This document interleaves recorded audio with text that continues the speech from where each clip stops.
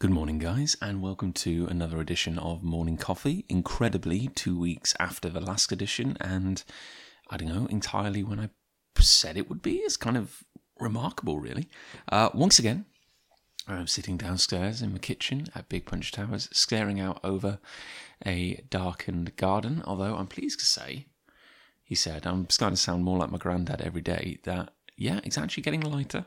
Like, I get to leave the house for work every morning and, yeah, incredibly, there's sunlight. I get to come home at night and there's a few minutes of sunlight as well. I feel less like a horrible troglodyte or, I don't know, some kind of nocturnal beast. It's lovely. Like, I forget how much I miss it. The year is just long enough for me to forget what summer is like each year. It's always long enough for me to forget what hay fever is like each year. And then my eyes start kind of falling out and the general... Oh my God, it's horrible.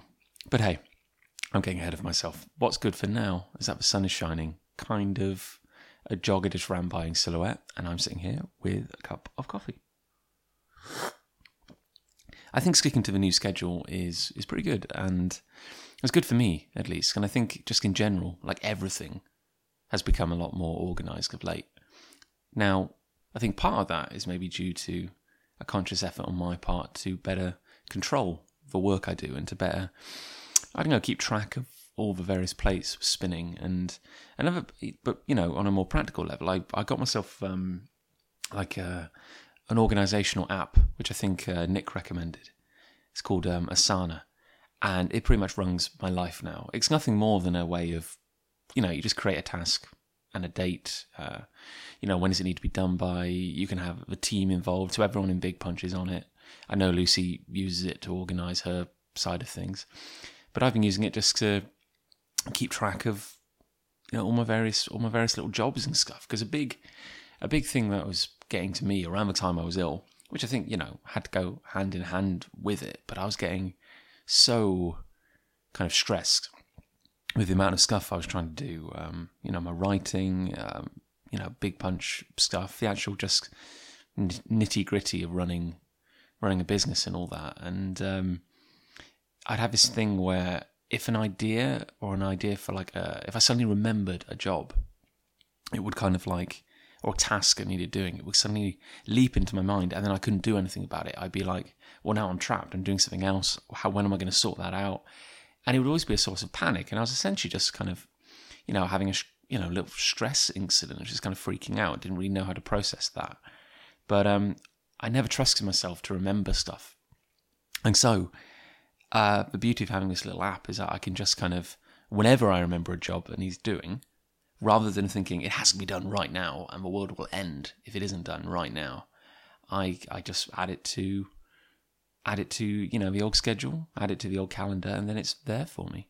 And, as you may have guessed, because it's morning coffee, I have a day off today, and today is going to be pretty productive.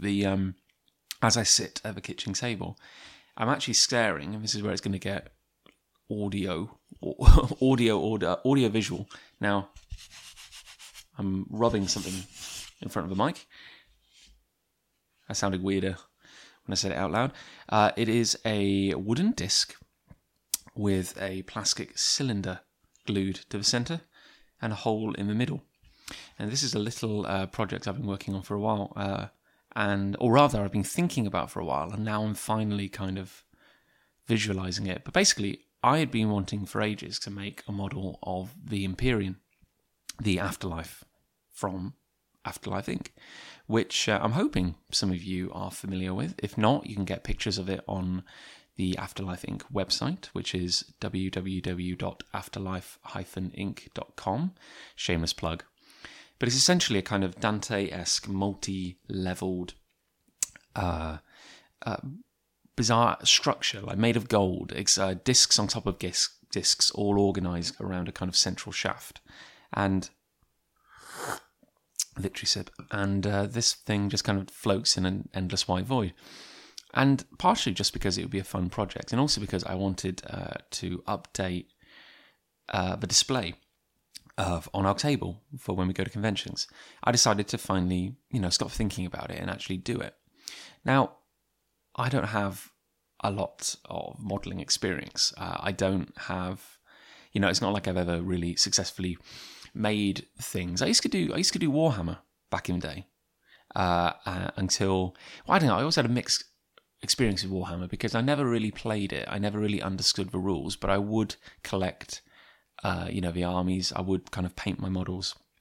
And I think the problem was that, like, my friends who were into it had been doing it for so long, it was kind of impenetrable. Like, I didn't know how to get in or how to, make myself welcome. But I used to enjoy painting it. And I know probably the most negative experience I had with that, and I think what may have finally killed it, was that I used to go to Cribbs Causeway with my family, which is a massive shopping centre just outside of Bristol. And an overabundance of clothes shops, which has never really been my thing. And, oh, grief, I did not understand. Like, I'm okay with shopping. Like, if you want, you want to browse, that's fun. But, like, always clothes shops. It's just, once you've seen one, how many do you need? So while my family would be off doing other things, they would kind of dump me in Games Workshop. And it's possible that some of you aren't familiar with Games Workshop, but I assume that most of you are. And it was just the physical store kind of branch of Warhammer brand, and you could go in, and there'd always be a little table where, rather than buying stuff, you could sit down and you could do some painting, and you could talk to people. And I remember I used to go there. We didn't go there very often, but when we did, I would bring my models along and my paints, and I just head along, take a seat. There weren't many; there was only 4, and we'd do some painting. And it was fairly nice and for a while. And I think everyone, you didn't recognise the people there because I didn't live in Bristol and it would be months between visits. But yeah, you just go along, and then whatever random group of people were there, you would, you just kind of sit down and you chat and you'd do some painting. And I was, this is me kind of like age, I don't know, early teens at most, I think. And I remember sometimes it was lovely. Like, I remember once going along and just being randomly entered into a little painting competition, and it wasn't anything significant or major, and there was no prizes. It was just like they gave everyone a blank model. I think it was of a Tyranid, which is essentially a xenomorph, and these are all works from Aliens, and it was like, go for it and just paint, and it was really fun. And then I remember, like, the staff there.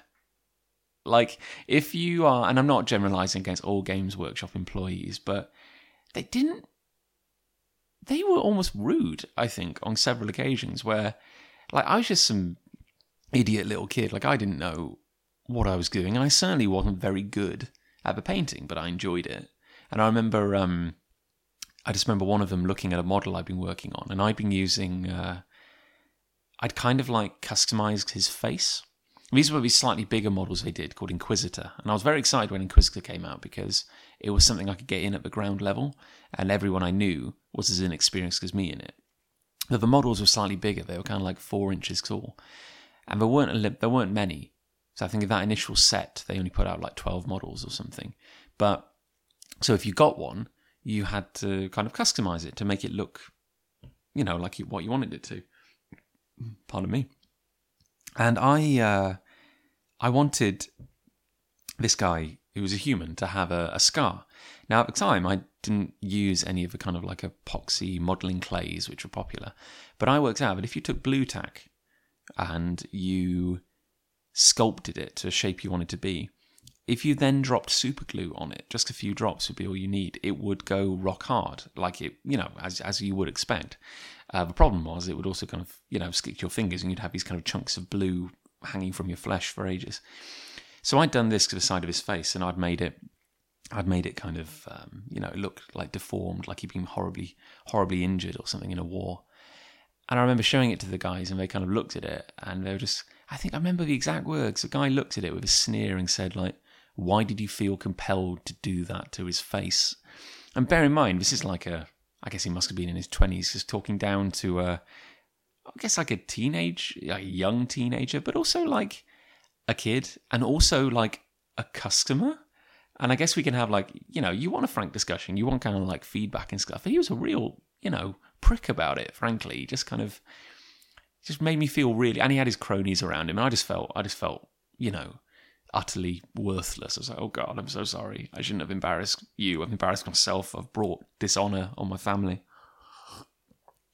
So that was like, maybe like a little sign that things weren't great. And then, I think the thing that finally killed it was I went in, just because I'd done time and time again. I wouldn't say I was a regular, but I'd certainly been, more than a few times.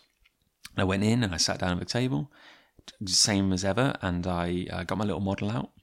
And of course, when you get the plastic Games Workshop models, when they come in the pack, they're all, in pieces, and you have to cut them out of their kind of, there's a word for it, but they come in like a kind of plastic grid, and you take a little, you trim them out and you whittle off the little rough ends, and then you glue them together.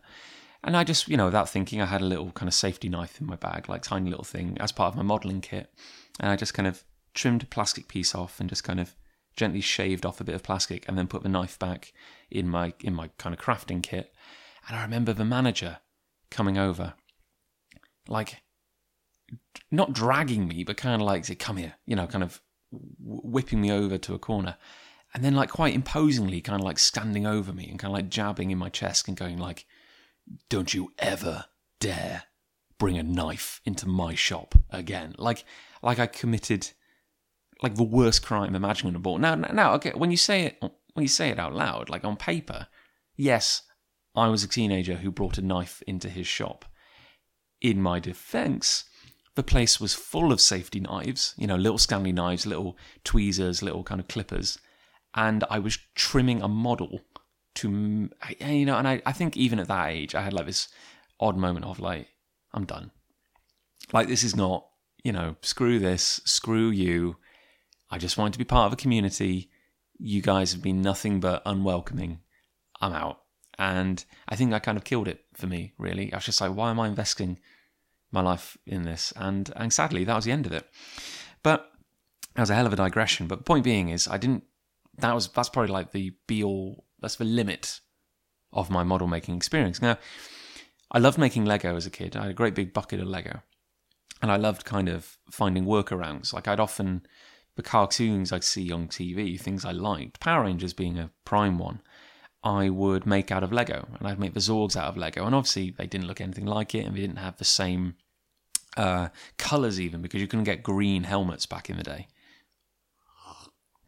Or pink. And but I loved kind of coming up with solutions and like ways of, and the Zorgs, just looked like horrible, the equivalent of stick figures made out of Lego. But I liked coming up with mechanics, and I had lots of like hinges and moving parts, and I would make them transform, and I just loved it. And so I quite like the problem-solving aspect of having an idea in your head and then finding ways to, make it a reality.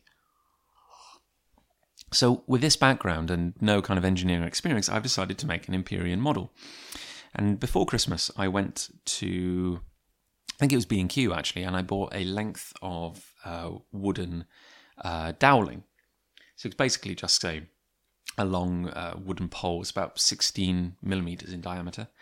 And at Hobbycraft, I got a few sheets of plywood. So doing like some calculations, I worked out the size each disc was going to be.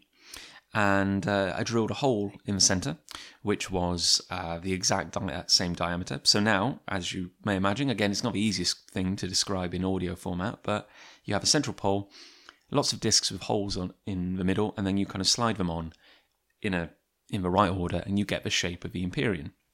Now, at the moment, the pole is about 5 feet long, so we have a very extended Empyrean, but you get the impression. I can cut it down. I do have a power drill. My experience of using it in the past has generally been mixed. I remember when Lucy and I moved into our first house together, we were only renting. Lucy was doing an evening course at the time in creative writing. And she was out at her course, and I had decided to hang some pictures, like you do. It's a standard kind of like homeowner or, man of the house kind of task. Can you hang something on a wall? And I was doing fine. I was going around with like hammer and tack, and I was just, hanging pictures everywhere. And I decided I wanted to put a picture up in the kitchen just to kind of brighten it up a little. And the problem was that the spot where I wanted to hang it, which in hindsight was above the oven, didn't had a particularly tough wall. Like I just could not get a tack to go in more than a few millimeters. So I got the drill out. And my logic was, if I drilled a tiny little hole, I'd be able to put a little screw in. And then that would hang the picture. And, from the outside, you wouldn't know any different. And then, when we leave this place, we can just kind of unscrew it, fill in the hole with a little polyfiller, and, job done. No one need know. And so I got the drill out, and, I start making a little hole in the wall. And the drill rungs up against resistance. And again, it's only gone in a few millimeters. So I'm like, okay, what can we do? So I think most people would have gone, now's the time to stop. Me, I went back and got the masonry drill, like the really tough one, the Vanguard. And I put that in the wall. And that goes in a bit and gets a bit of resistance again. And I'm like, oh, what is this? Why can't I get into this wall? Like if I could just go a little bit further, all my problems would be solved.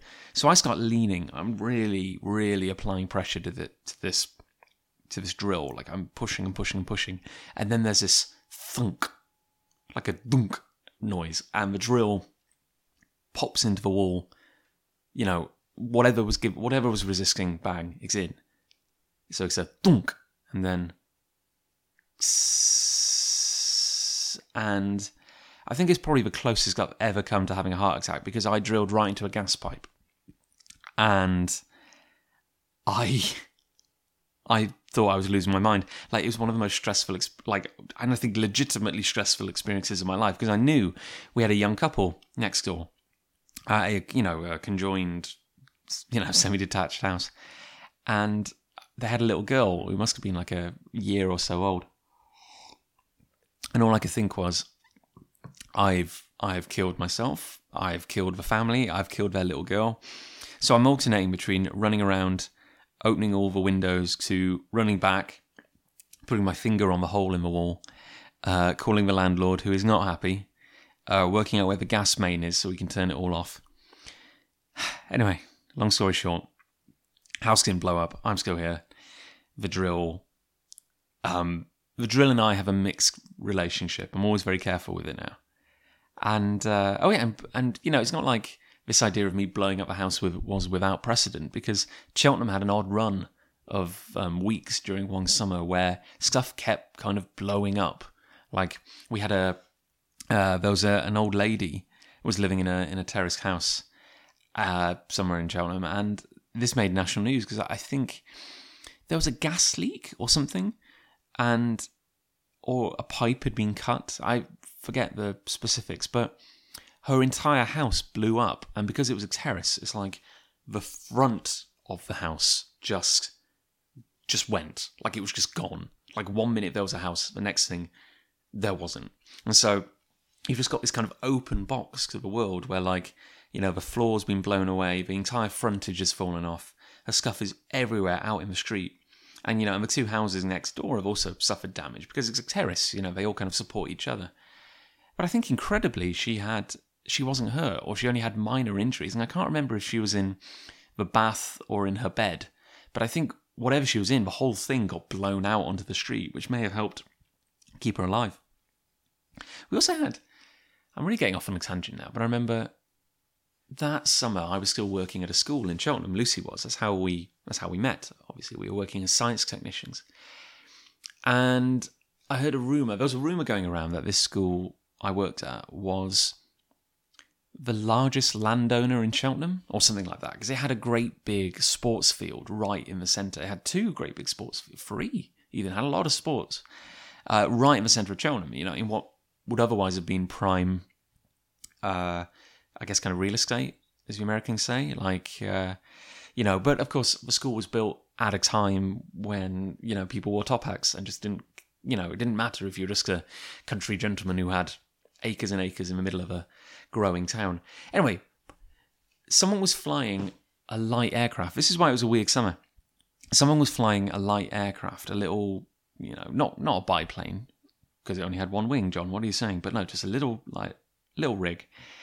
And something had happened, like the engine had died, or they'd obviously encountered trouble.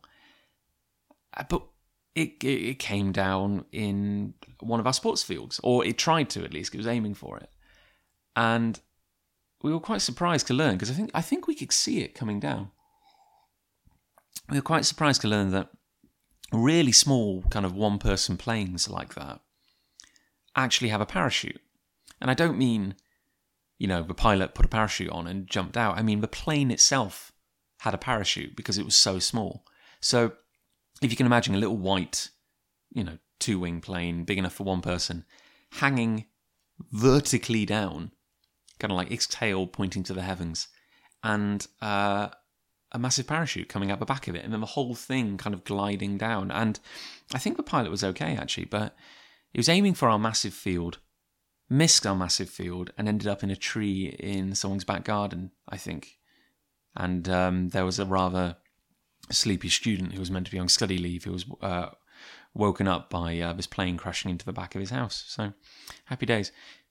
Oh yeah, and I think a couple of other guys were arrested for apparently building explosive device in their garage or something like that. I don't know. It was a very weird summer.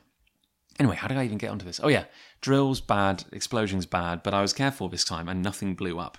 I also borrowed a little electric jigsaw off my dad, and at some point I want to kind of expand my toolkit, which can only lead to trouble, I'm sure. But the biggest kind of problem I'm running up against is that it's not that I don't have the ideas, and I do have the ideas, and I think I even know how to implement them. It's just a lack of tools. Like, I don't have a fixed bandsaw. I don't have anything which would let me cut things at 90-degree angles other than, a ruler and, my eyeballs.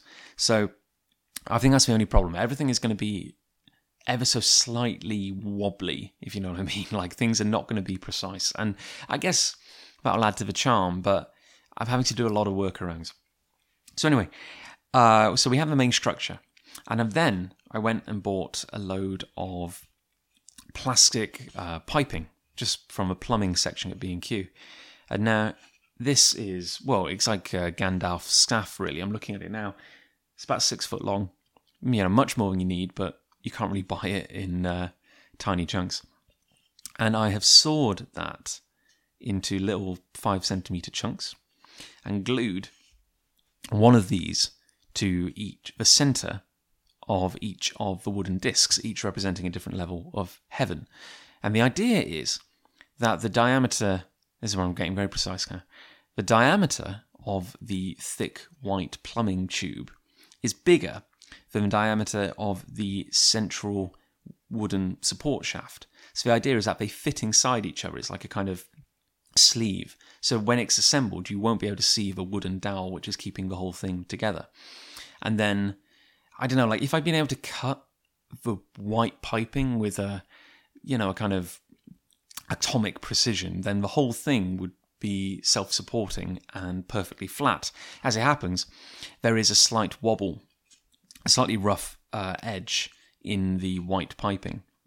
Or rather, it's not quite 90 degrees for cut. So as a result, if you assemble the whole thing at present, it does have a slightly crooked house kind of vibe where the whole thing is wobbling. But I'll find a way around that.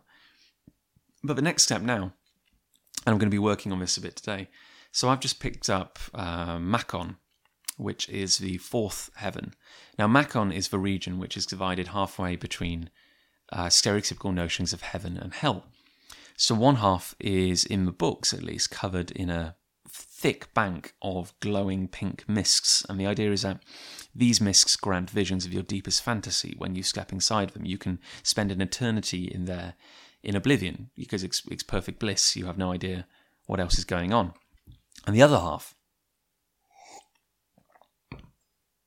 pardon me, that was a big sip. The other half is structured around stereotypical notions of hell.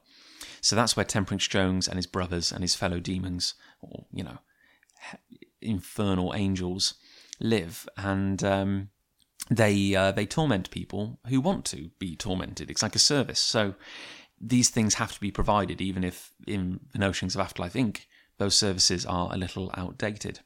So what I've done is I have got a substance called Milliput, which I'd never heard of before, but it is a 2-part modelling clay And the idea is that you have a grey stick of chewing gum and you have a kind of sickly yellow stick of chewing gum, and when you mix equal parts together, kneading them properly, it kind of takes on the same texture as blue tack, which is something I used to model with as a kid when I was, when I used to make superheroes out of Lego, characters of my own creation, and I would always have a character, because everyone knows how big a Lego man is. I would always have a character who was like a shapeshifter or made of like goo, like Clayface or something like that. And I'd make that character out of blue tack. You just get a great big blob of blue tack and suddenly you've got a shapeshifter. And that was a, pro tip. And so it's the same consistency of that. So it's lucky at the moment that it's not really taxing my slightly limited sculpting skills, but mountings I can do. Like mountings are great. So the effect, and I gotta say, I'm so pleased with how this has turned out. When you merge the two sticks together, you actually get like a slightly green paste. And the idea is that it's pretty malleable for half an hour. And then the moment, and then once that then it starts to get a bit tacky. And within like an hour or so, it's becoming a bit more rigid. And I think overnight is all it takes for it to harden completely. Now, tapping it in front of the mic, it's rock solid. It might as well be, carved. It's beautiful. And it's really... So basically I have, to paint this picture with words. Half the disc, organised around kind of like the central shaft of the tower that keeps heaven together. The half which is going to be paradise is I've covered in a very kind of shallow layer of milliput. And I've just kind of mottled it a bit with my gloved fingers when I sculpted it. I've just kind of like put creases and little textures and contours and a few little peaks. So it's like a very kind of low level mountainous region. You can imagine it just being like a bare rock underfoot. And when that is done, once it's painted, I'm actually going to have I think I might affix cotton wool. That'll be the kind of misks. So we'll probably just take wisps of cotton wool and put it across the thing. But the other half is much more pronounced kind of mounting ridges. And I've got to say, like mountings are fairly easy when you're just kind of working with blobs of little clay, and God, it's fun. Like I've forgotten how much I enjoyed it. And I spend all my time at a computer, be it editing or writing, and when I'm not doing that, I'm writing in a notebook. Like all I do pretty much is write, and I know my eyes are starting to not thank me for spending so much time looking at a screen. So doing something just kind of physical with your hands, which isn't dependent on staring at electric light, is kind of wonderful, really. Although that said, I think I did kind of screw my head over by focusing a little too closely. So really, there's no kind of winning situation here. So anyway, Macon is almost finished. I ran out of milliput. Raquia, the second heaven, which is where Nuriel lives, which is basically just a kind of grey mountainous region in its own right. That's done. It's also one of the smallest heavens, so very easy. So it's coming together well. And my plan today is to do some kind of nice physical odds and ends to work on these projects. So I've got Shehakim, which is the garden where Anahel rules over and all the various animals live. And I'm going to try something a bit different here. So I need to stock up on milliput, but I'm also going to buy some flock, kind of like the fake grass powder, and some glue. When I was in Hobbycraft last, I saw you could buy like fake water for modelling. So it's like a kind of clear gel that sets in a way that looks like water. So I'm going to experiment with having a lake. I also want to buy a cheap little modelling tree so I can stick it on. So it's an ongoing project. And I've got to say, it's really nice to be able to take a break from the other things and, step in to do something that's such a change of pace. The other thing I'm going to work on today also relates to the Afterlife Inc. kind of display at conventions. Really updating it, overhauling it, and eventually the Empyrean model will take pride of place. I'm going to make a nice little stand for it, maybe with some lighting in it. And following another trip to B&Q, I picked up some hardboard and some like 2x4 planking. And the idea is that I want to make a rigid shelf to go at the back of the table because height is very important. It's more visually appealing. It'll allow us to have like a 2-tier effect, so we can have books on the back, books on the bottom. So what I've made is again, eyeballing a lot of it. It doesn't have that kind of military precision. So the measurements are a little off, but I think that adds to the charm. I basically made a wooden frame. It's like a box which is open at the back out of these very basic building materials. So that's been glued and tacked. And what I'm going to do today is I'm going to go along to the House of Fabric or Fabric Warehouse or something in town. And I'm going to get some new red tablecloth. And I'm also going to get some excess, which I can wrap around this weird shelf unit and staple in place. So yeah, it's not a masterpiece, but once it's wrapped in fabric and glued, I think that'll forgive a lot of sins. And you won't know the difference. It would just be a nice red fabric block sitting at the back of the table, and we're going to have books on top of it. When Man-Made God is finished, we're going to have probably a nice little display place for that. We've got the most incredible independent fabric shop in Cheltenham, and I know I've been there a couple of times. When I've been there with Lucy, because when Lucy made Nuriel, the cuddly Nuriel, which has sat on our table for ages, we went there to get like some nice blue fabric for his skin. And it's insane because it looks fairly unassuming from the outside. It's just a slightly dilapidated old shop front on Albion Street in Cheltenham. But you go in and it is the most eerily quiet place you've ever been in your life, because every wall is lined with rolls of fabric. And it turns out that rolls of fabric arranged in that fashion is the most amazing soundproofing you can imagine. Like, there are no echoes. Like, everything is just absorbed instantly. There's a very odd flat element to the air when you're walking around. And probably the second strangest thing is that you come in and the shop is quite small. It's quite kind of cramped, and the corridors are very narrow and arranged in a real kind of madman spiral arrangement. Like, it doesn't make any sense.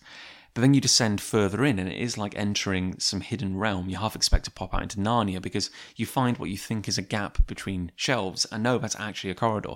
And you go in, and you go further, and this happens again and again and again, and then you realise that the style of the building is changing around you. And I assume, like, this is all part of the same building, and they haven't just knocked into some abandoned facility next door.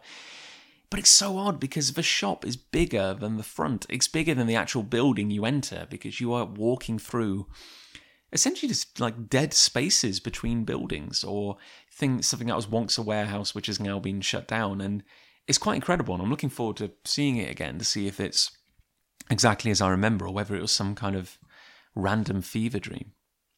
But no, that's my day today. And so it's going to be a combination of the practical stuff, which is, coming along great guns and is a lot of fun, and some writing, because I am on an absolute roll at the moment, and it feels great, I've got to say, because I knew I knew Big Punch was collectively going to have a very busy year this year, and it's mostly with, personal grown-up things, like Nick and Ali are getting married in, that's embarrassing, September. A lot of our friends are getting married around the same time. Lucy and I are going to be getting married in January. So, we're starting our way down that road of planning, which has been a laugh a minute so far, I can tell you. And so we've kind of made a conscious decision to step back a little from conventions to try and make room for ourselves, because it's going to be a very busy time. And I think one thing we've learned is running yourself ragged, making yourself ill, is not the way to go about it. Like, yeah, we want to be creative, and yeah, we want to be productive, but you want to be alive at the end of it to enjoy it, So we're going to less conventions this year.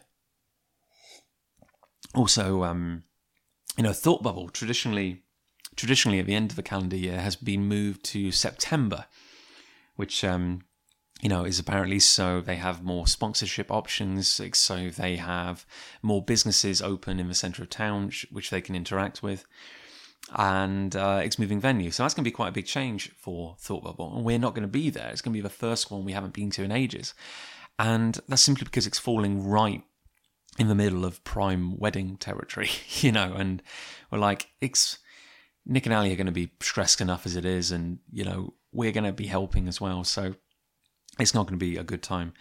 I think we also consciously said we're not going to do London Super Comic Con. Like, you may have heard my thoughts on that in a previous episode, but just for what it was and the costs and the spiraling costs, it just didn't seem worth our while for what had been proving to be a very quiet show, an increasingly quiet show. We were spending more and seeing less return in a way, and it'll be interesting to see how London Super Comic Con survives its move to it's like the weird business centre in Islington where Kapow was for 2 years running, which I think is kind of fitting, because out of all the shows we've ever done in all the time we've been making comics, I think Kapow and LSCC were the two most expensive ones, and I think it's telling that they're now ended up in the same place. So we'll see. Birds of a feather.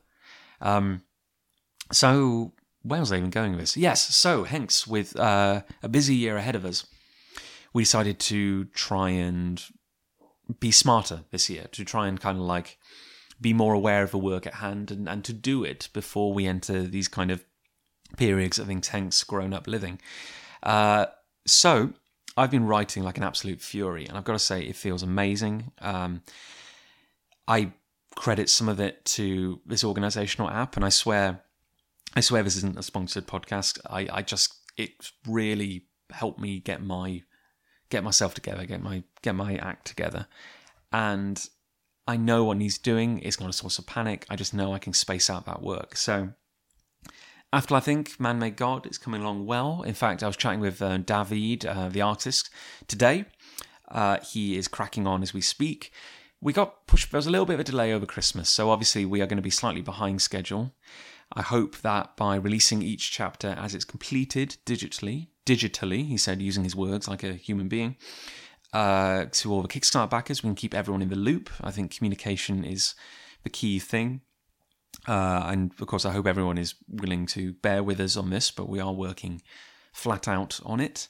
But yeah, it's shaping up to be something quite nice, actually. I can scarcely believe it'll be finished. It feels like it's been in the background for a long time, and the stars finally aligned to make it happen. But it's still, it still just seems like it seems theoretical. It seems like it will never be a real thing, but it will, of course, because we are ploughing along with it, and we have people who are very much looking forward to it. And I have a physical evidence. I don't think I'll actually believe it until I'm holding a physical copy in my hand. Like, it's quite crazy. So yeah, I have some typing to do. I do most of my writing analog style in my trusty notebook with a pencil. I am absolutely lost if I don't have one of those cheap, what do you call them? Like not an actual pencil, like one of the ones you click and it sticks out a little never-ending pencil or whatever, except they do end and you have to throw them away and get new ones, and it's heartbreaking. So, cracking away on that. In terms of BPM, now renamed Extraversal, we're really flipping excited about the new year, for the next 2 years, actually, and the story arc we have coming up. Like, it's been such a positive, growing experience for me as a writer. Like, it's finding that balance between episodic storytelling that, works as an individual issue while also contributing to the greater whole. Like, I wouldn't trade that experience for the world. Like, there's times where I've looked at it, certainly in the first year, where I think we are still learning the ropes, and I've looked at it and thought, I could have done that slightly differently, or whatever, or here's what I would change if I ever did it again. But it feels like it's getting stronger and stronger, and I know I'm biased because I'm writing it, but it's a joy. It's an absolute joy to work on, and Orb is all written for the year, which is wonderful. Which was one of my goals, to be nice and organised, and for our artists to never be waiting on a script. Orb is completely in the bag.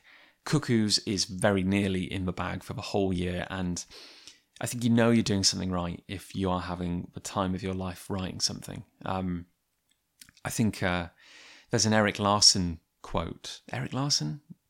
I think it's Eric Larson, one of the Image chaps. Feel free to correct me if I've got that wrong. There's a quote from him which I used to have kind of like pinned up behind my computer, which basically said, if the comic you're working on right now isn't your favourite comic, you're doing something wrong. And that's something I always try to live with. I live by. There's times when, let's be honest, the writing seems like a bit of a chore. And I think that's a good indication of when something isn't quite right, something isn't quite fitting in. Like I know I've been going over one of my Afterlife Inc. scripts, and I've been looking at it again.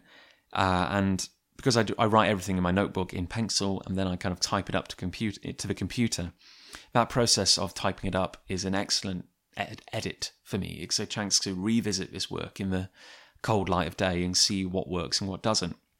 And I very quickly realised that the 5 pages of this opening scene I was writing up, I was like, this doesn't feel good to type. Like there's something not right here. Another sip. I was like, something isn't right here, and it doesn't feel fun.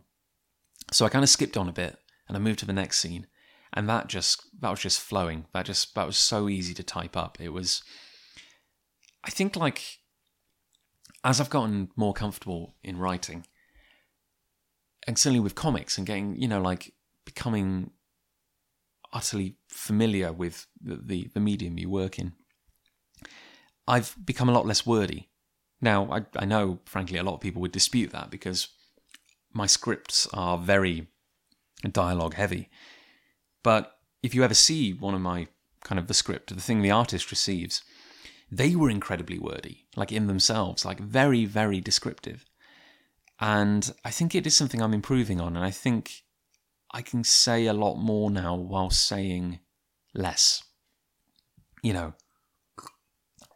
I think if you can let the art talk for itself, then I think you're onto something.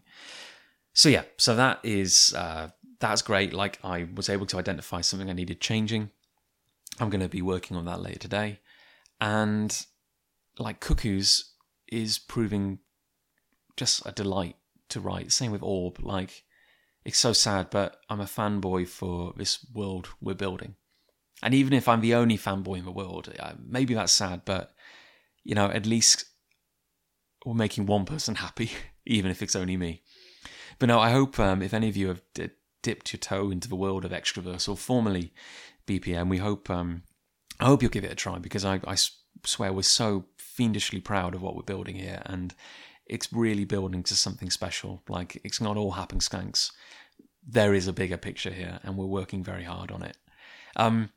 For all our talk about having a quieter year, we are actually going to be putting out 3 graphic novels this year. We're doing Man-Made God. We are doing volumes 1 and 2 of Extraversal, the collected years 1 and 2 of BPM. So we're going to be running a very small, a very contained Kickstarter just to get that out into the world.